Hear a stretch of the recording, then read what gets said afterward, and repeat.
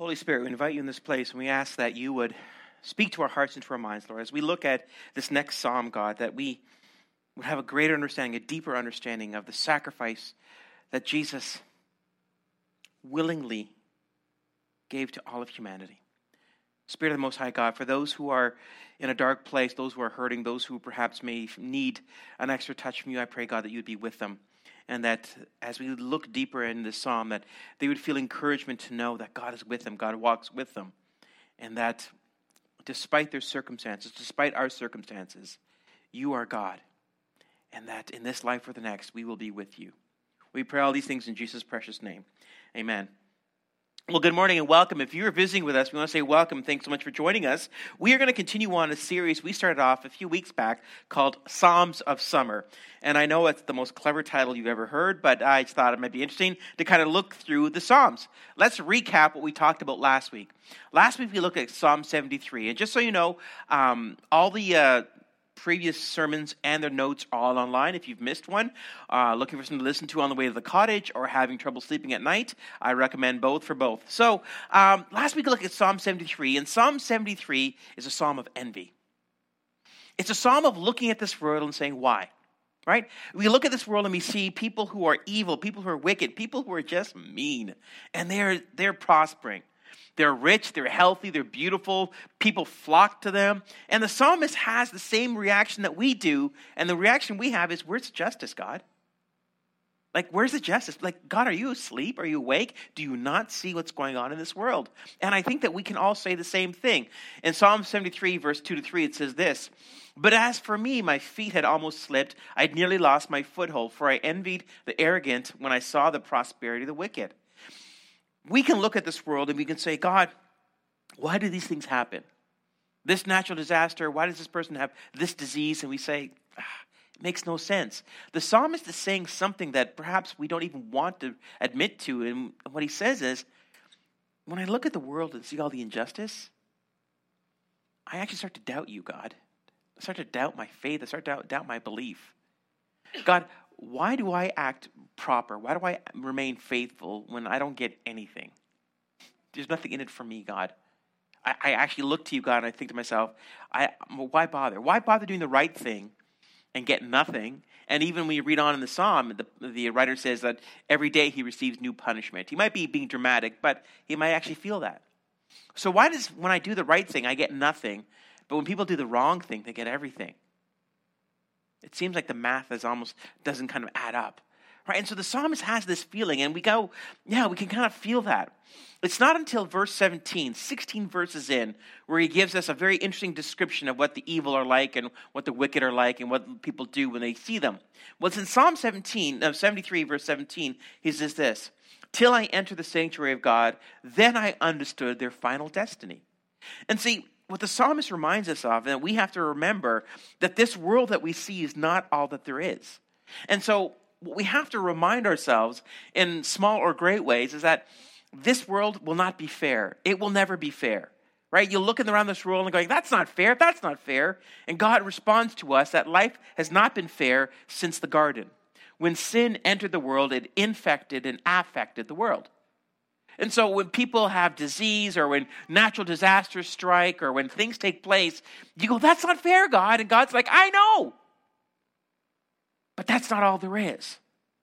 That this world that we live in, however long we're on this planet, and my prayer, of course, for everyone here, that it's a long life. But even if it's a long life, it's still only 100 years, 100 plus years. Eternity. This calculation of time where you think about it, you start getting a headache, like eternity doesn't make any sense. Whatever happens here affects there. And the psalmist finally realizes something. He goes, you know what, Lord? Whatever I experience here, whatever I go through here, I will endure and be faithful because there is something else beyond this life.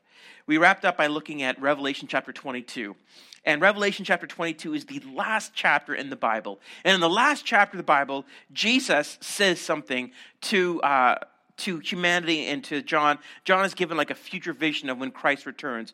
And it says this in Revelation chapter 22. "Look, I'm coming soon, bringing my reward with me to repay all people according to their deeds. I am the Alpha and the Omega, the first and the last, the beginning and the end." What does Jesus say? When I come, my reward is with me. We want a reward now. We want it now. I want it now. I want health now. I want a husband or a wife or a boyfriend or a girlfriend. I want a job. I want looks. I want Instagram followers. I want it now. Whatever it would be, I want it now. And Jesus says, there will come a time, and this is something that kind of humbles us and reminds us, there will come a time where we will all stand before God, and we will give account of our lives. And that's when everything makes sense. At that moment, everything falls into place. And all the unfairness, all the injustice, all the hurt, the harm, the violence, whatever takes place in the world, it's in that moment where everything makes sense again. Because God says, I will make everything right at that time. The reward, or the opposite, whatever that is, will be at that moment in time. That's what we looked at last week, and this week we're going to continue on by looking at an aspect of the Psalms many people don't think about. The Psalms are many things, songs, history, and laments, but within this book is quite a few prophecies about Jesus and his life. There are close to 70 explicit prophecies concerning Jesus in the book of Psalms. When we think about the book of Psalms, we think of many things. We think of poetry, and absolutely that is correct. We think of history. We think of laments. Laments are calls of anguish. We think of, we talked about a couple of weeks back, called the songs of ascent, things you sing on the way to church, right? But what the Psalms also hold for us is one of the most concentrated numbers of prophecies about Jesus. And not only about Jesus, but about what future events. Now, whenever people talk about prophecy, people either get really interested, which is weird, or get really disinterested, which is also understandable, right? Like, I think of I think it was last year, where this guy said, Jesus is going to return on July 14, 2017. I thought, wow, that's amazing. And then what happens was all these people sold their homes and their cars to give him money to big billboards and all that. I'm like, I can't even get people out in church on a Sunday morning and then Sunday out, right? Like, how's this guy getting people to sell his house? But he says, July, whatever it would be, Jesus is going to return. And people go crazy, right? The media and people and his followers and people look at him like, right? So when we talk about prophecy, it can kind of fall in that category of people saying really dumb things they shouldn't.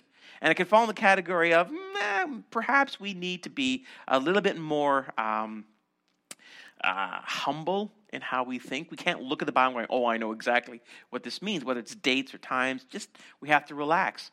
But in the Psalms, there are so many specific prophecies about Jesus. Now, there are actually more prophecies than 70. I said explicit. These are ones I can point to saying, like, let me show you exactly. There are close to 150 prophecies in total about the life of the Messiah, about Jesus. Let me give you a couple examples. So in Psalm 78, verse 2, it says this, I will open my mouth with a parable. I will utter hidden things from old. Now, the reason I put the dates in there, because we need to know when the Psalms are written, right? So in 1015, the writer of this psalm wrote Psalm 78, and he said something about the Messiah, that the Messiah would speak in parables.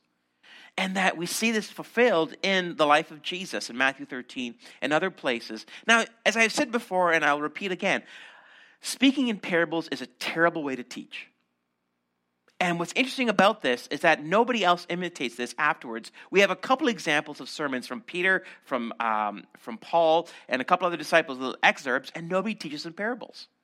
And the reason no one does this is because it's a terrible way to teach, because you don't want to stand in front of an audience and go, hey, everyone, thanks for coming out this morning. I'm going to tell you a story, and I'm not going to tell you the meaning of the story, and you're going to walk away taking whatever meaning you want from it, and then that's what it is, right? Like, that's what Jesus would do. He would get up in front of hundreds and thousands of people, and he would say, hey, a farmer goes out and sows seeds. And that's what he would tell them. And the disciples would come up to Jesus and go, okay, obviously you don't want to tell a story about farming. What's actually going on? Jesus is like, okay, I teach so that hearing they may not hear, seeing they may not see. It's like, okay, that's a terrible way to teach, Lord. Like, maybe that's somewhat, maybe you had a couple of teachers have done that, but, that's really a bad way to teach. But what's interesting about this parable, about this prophecy about the Messiah, is that he was going to teach in the parable form because he wanted to invite people, not with, here's a truth you need to know, but into a conversation. All Jesus wanted to do is people to come to him and say, hey, what did you mean by that? And whenever people asked, what did you mean by that? Jesus was always like, All right, let me explain to you what I really meant by that. So in Psalm 78, we see that whoever the Messiah was going to be, whatever he was going to accomplish, he would speak in parables. We see as well, too, in Psalm 41, that says this: even my close friend, someone I trusted, one who shared my bread, has turned against me. That the psalmist believed that whoever the Messiah is, and again, I use the word Messiah because we always want to put the Bible, especially the Old Testament, in Jewish context, right? And so in the Old Testament, they're looking forward to this person called the Messiah, the Moshiach to the Hebrews. And the Messiah was this individual who's going to come and make everything right for Israel. And so in the psalmist says in Psalm 41 that the Messiah is going to have somebody close to him who shared bread with him, is going to betray him. And again, written in 1023 BC, 1,000 years before Jesus even enters this world. Actually, that's not true. Carry the one. About 1,500 years before Jesus shows up. 1,452 years, whatever. You get the idea. So in other words, a long time before Jesus shows up, this writer writes down that the Messiah is going to be betrayed by somebody who shares his bread. And again, we see this in Mark chapter 14. One more. They will put gall in my food and give me vinegar for my thirst. And again, we see this taking place. Now, just so you know, vinegar is not a refreshing drink. Okay, it's not. So the psalmist isn't like, hey, the Messiah's going to drink vinegar. No one drinks vinegar. Okay? Well, except some of you who drink apple cider vinegar. But apart from that, nobody drinks vinegar. Okay? So the psalmist is writing a prophetic utterance about, for some reason, the Messiah is going to drink vinegar in the future. But again, we see this fulfilled in Matthew chapter 27. So the Psalms are not just simply poetry, flowery speech. They are actually something more than that. This morning, if you have your Bibles, you can turn to Psalm 22. Before we get to Psalm 22, we're going to take a look at the passage of Scripture which we are going to use as a springboard into this psalm. In Matthew chapter 27, verse 45 to 46, it says this: from noon until 3 in the afternoon, darkness came over all the land. About 3 in the afternoon, Jesus cried out in a loud voice, Eli, Eli, lama sabachthani, which means, my God, why have you forsaken me? I would say to you that this is probably one of the most controversial scriptures in the Bible. Because what's happening here, and we saw in the video clip, of course, this rendition of the crucifixion. But again, what I loved about this rendition is everyone speaks in Aramaic. Right? And so Jesus is saying this from the cross. Now, if you look at this statement simply from a Gentile context, you are going to miss the point. When I look at commentators, even today, talking about this, they say things like, God turned his face away from Jesus, like God is the wrath, or you know, Jesus is separated from God at this moment. That's why he's crying this out. Now, that can be true, except for the fact that there's more going on, as there usually is with Jesus' life, and we have to kind of dig into this. And only by studying Psalm 22 will you actually understand what's taking place here. Now, I'm not going to be too controversial this morning, although perhaps by what I've already said, I'm way too late on that. But Psalm 22 is going to give us the context of what Jesus is saying here. And when it gives us the context, we are going to be able to go, oh, there's actually more that's taking place here. One of the things we talk about with at UCC here is we always want to understand Scripture in the context of it's being written. Now, the reason I say that is we talk a lot at UCC about the Jewish culture of the Bible. And the reason we do that is because what we want to make sure is that we first understand the people the Bible is being written to. And up till Acts chapter 15, predominantly, the Bible was written to Jewish people. So us Gentiles, and of course I include myself in that, we can read the Bible, we can read Scripture, and we can extrapolate our own ways of looking at it. But the problem is we miss out on some hints, some things that are actually taking place. And so some of the modern commentators in the 7th, 8th, 9th century, and even up to today, when they look at Matthew 27, they see Jesus saying, my God, why have you forsaken me? They say, well, Jesus is crying out to God because God has abandoned him. That on the cross in this moment, Jesus felt abandoned by his Father. Or they will say that Jesus felt alone, that he was separated and that sin was upon him, and therefore God has separated himself from that. And these are actually all valid statements of what's taking place here. I would say to you, without understanding the Jewish context of what Jesus is saying here, you're going to miss the point of what Jesus is actually saying here. So let's dive into Psalm 22, and we're going to take a look a little bit about it. And as I said to you before, what I always try to do whenever I read in the Old Testament is I try to find rabbinic commentators. Now, what I mean by rabbinic commentators are commentators from like the 7th to the 13th century BC, right, who look at these passages and tell us something about it. The reason I want to understand what they understood is because I first want to make sure that whatever's being written about this passage, we first have a Jewish filter by which to understand it. And many of the rabbinic writers say this about Psalm 22. Psalm 22 is cited as relating to the afflictions of a Jewish Messiah. The major rabbinical passage addressing the subject of a suffering Messiah is found in the Peshitta Rabbinica, and I'll explain that in a second, a rabbinic homiletic work that contains numerous messianic passages. So many of the rabbis in the Old Testament, when the Bible talks about the Messiah, they put together these passages of Scripture that point to the Messiah. Psalm 22, specifically for them, before Jesus even shows up, before the Romans show up and take over Israel, they believe Psalm 22 was talking about the suffering Messiah. That's how they saw it. So you go, oh, okay, so even back before Jesus was born, physically born on the planet, they looked at this passage and said, no, this is talking about this ancient person called the Messiah. And the Messiah, whoever he was, whatever he's going to accomplish, would suffer.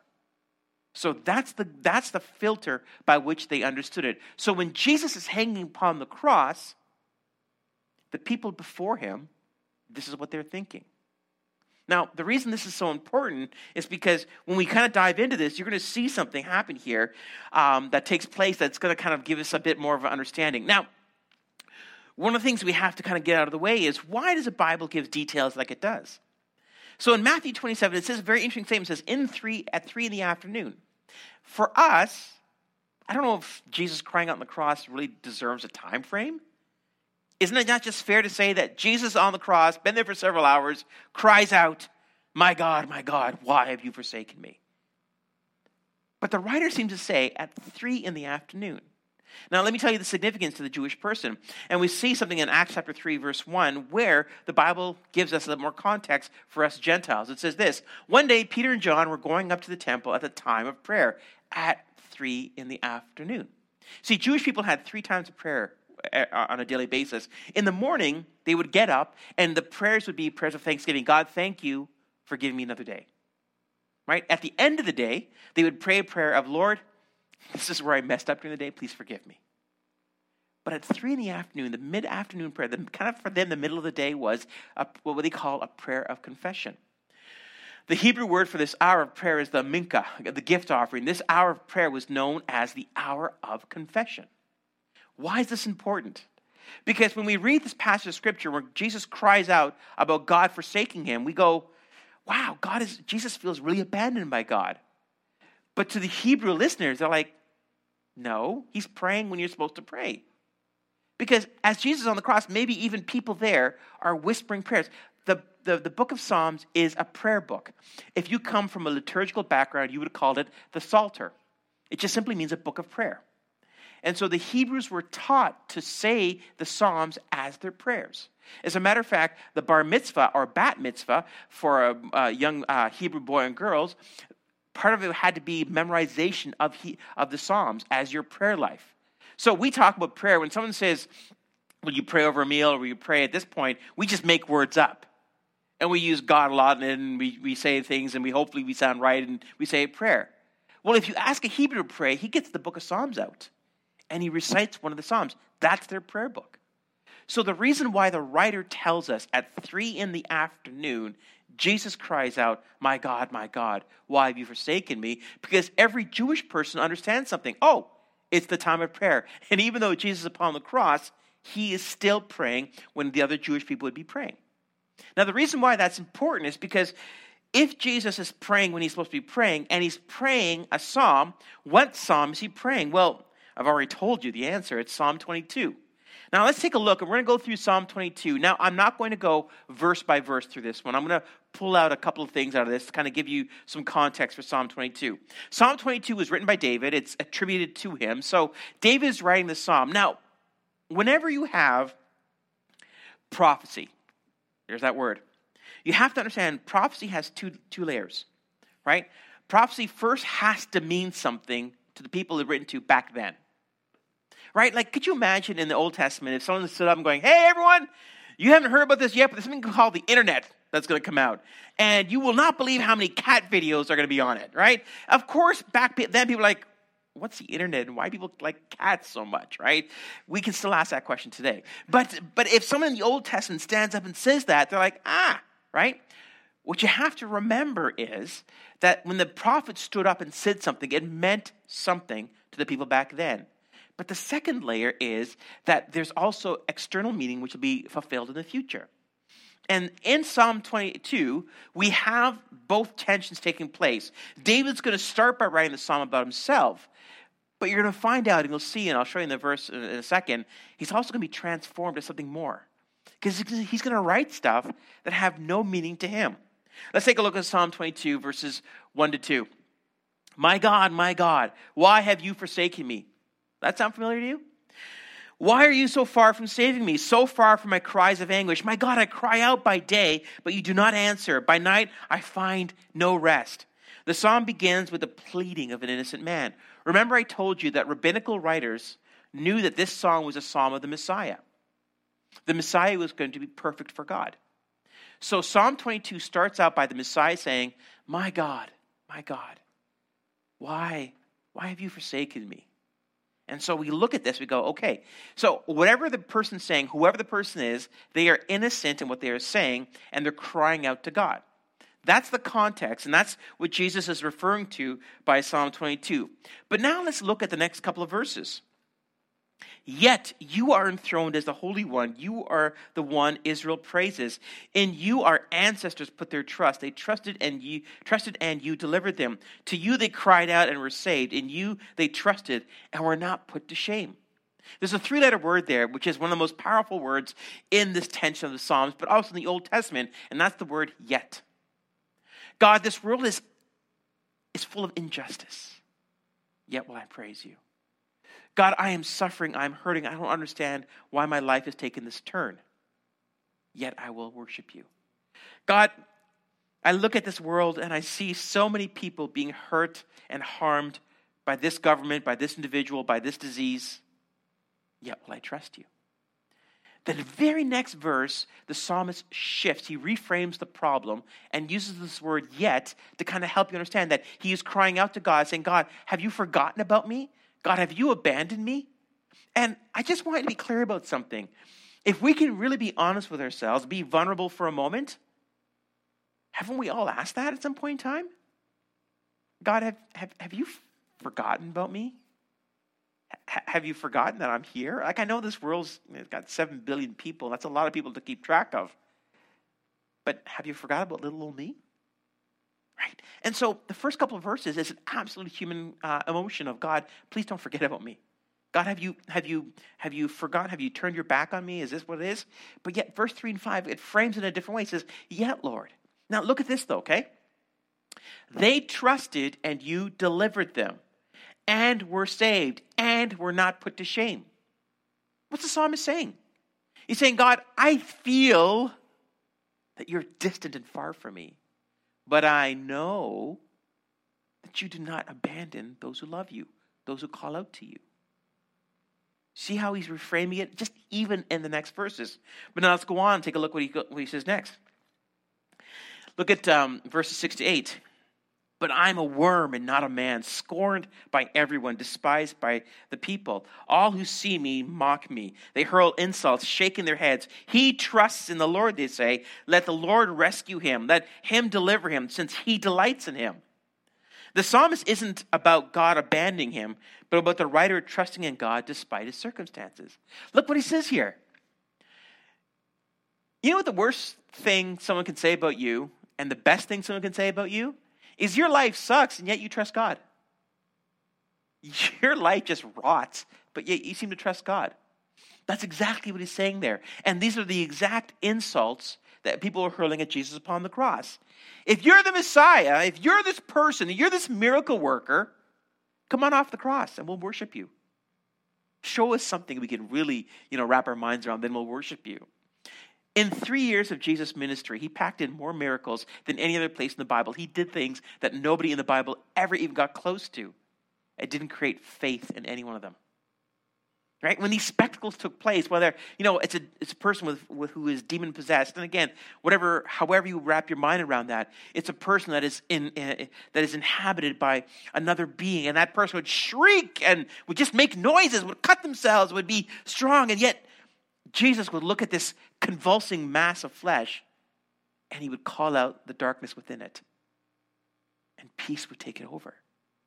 He would see somebody dead.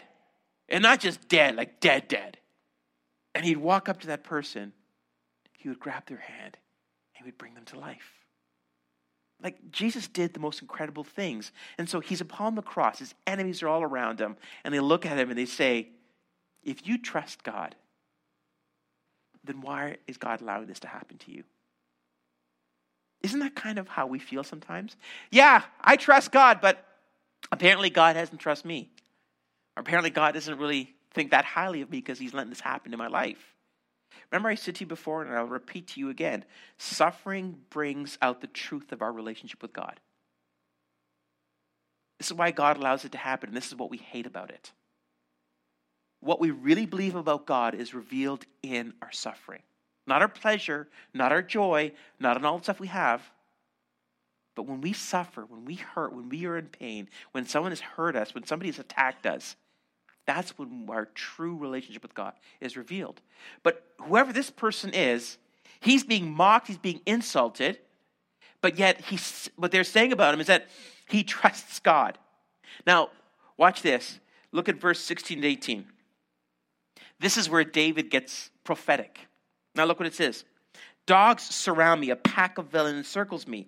They pierce my hands and my feet, all my bones are on display. People stare and gloat over me. They divide my clothes among them and cast lots for my argument, for my garment. Just to be clear, we have a pretty good record of David's life.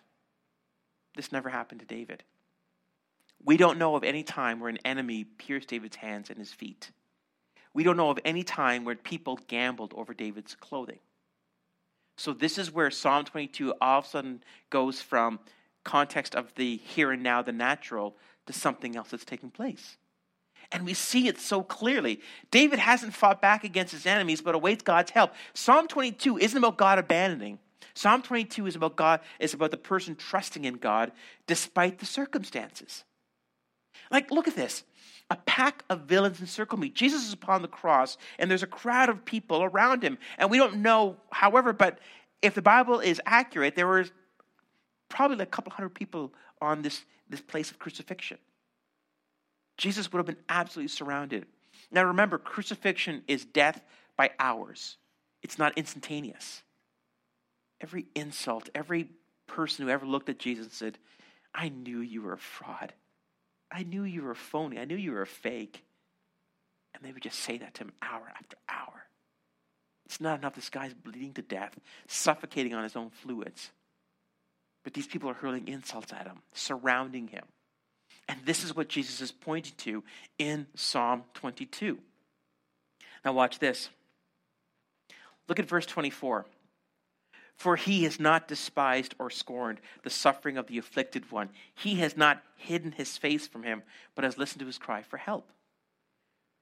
Throughout the psalm, the theme of God being close to David, close to this person, is repeated. Now, the reason I want to show you this verse is because if you read commentators today, they will say something like, in this moment when Jesus cried this out, God hid his face from Jesus. God separated himself from Jesus. God abandoned Jesus. God turned his back on Jesus.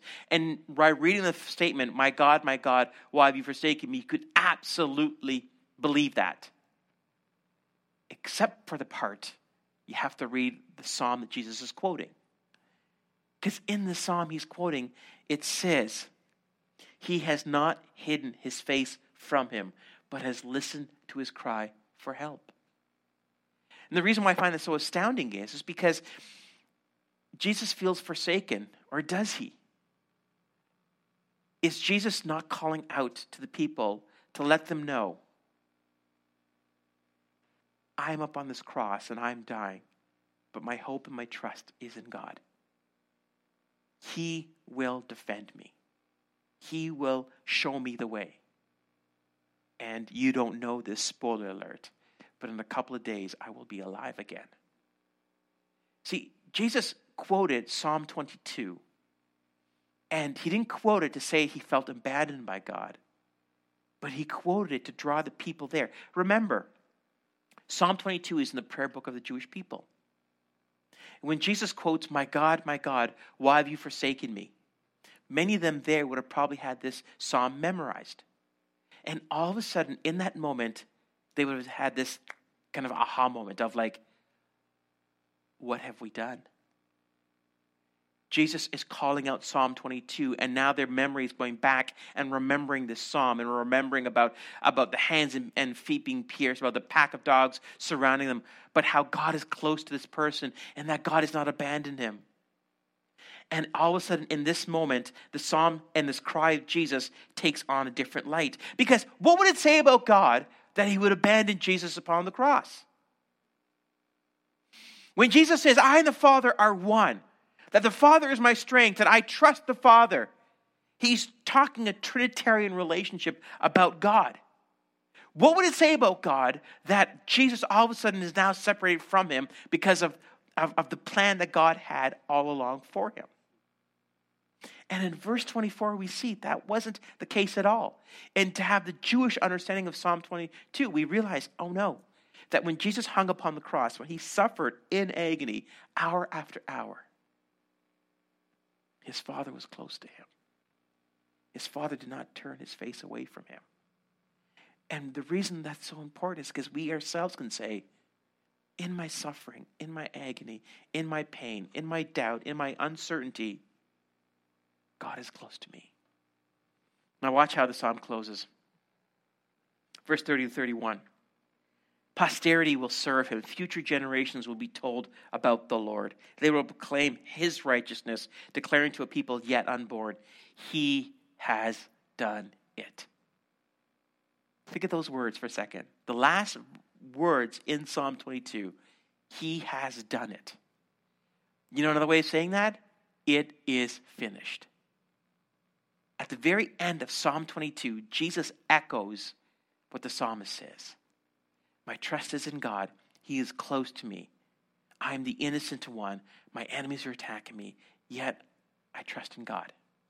The psalmist is saying that whatever is happening right here, right now, has future implication.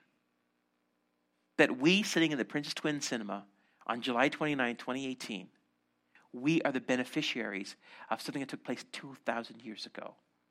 And it was prophesied longer than that, 4,000 years ago, when this writer, when David wrote this psalm down. We are going to be celebrating communion in a moment. And the reason I wanted to do Psalm 22 is because I wanted to give you a deeper context of what God had in mind. Psalm 22 gives us a deeper insight into Jesus' cry from the cross. It helps us to understand he wasn't abandoned. He wasn't forsaken. God did not turn his face from him. God did not turn his back on him. God did not do any of these things as we have been told or taught or spoken about, because in Psalm 22, the God of Psalm 22 is close to the person that is brokenhearted. Let me close this morning with Hebrews chapter 4. Whoever wrote the book of Hebrews had a very deep insight into the sacrifice system, into how the Jewish people understood the high priest and all that. And in Hebrews chapter 4, it says something very interesting about Jesus. It says this, since we have a great high priest who has entered heaven, Jesus, the Son of God, let us hold firmly to what we believe. This high priest of ours understands our weakness. For he faced all of the same testings we do, yet he did not sin. So let us come boldly to the throne of our gracious God. There we will receive his mercy, and we will find grace to help us when we need it most. What does Hebrews 4 tell us? That that we all suffer, that we all feel abandoned by God. This is the most human emotion we can have about our relationship with God. But it tells us something else important as well too. That God has suffered, that he understands our weakness. And because of this, because of what he accomplished on the cross, that we get to walk boldly into the throne of grace. You know what that means? You don't knock. You're not asking if you're invited. You don't go, is it okay if I show up? You walk straight in because you are a son and daughter of the Most High God. You are bought with a price. You are children of Abraham. All these metaphors that we use to talk about an intimate relationship with God. Because of what Jesus accomplished on the cross, because of the cry that he said to everyone to help them understand what was going on, that cry says, you know what, you can feel sorry for me now, you can mock me, you can do all you want, but God will redeem me. God will show people what his plan is all about. And we, thousands of years displaced from that, we can stand before God and say, God, I doubt, I don't understand, I don't know, I fall, I fail. But Lord, you know it. You have empathy for me. You understand. And because of that, I stand before you.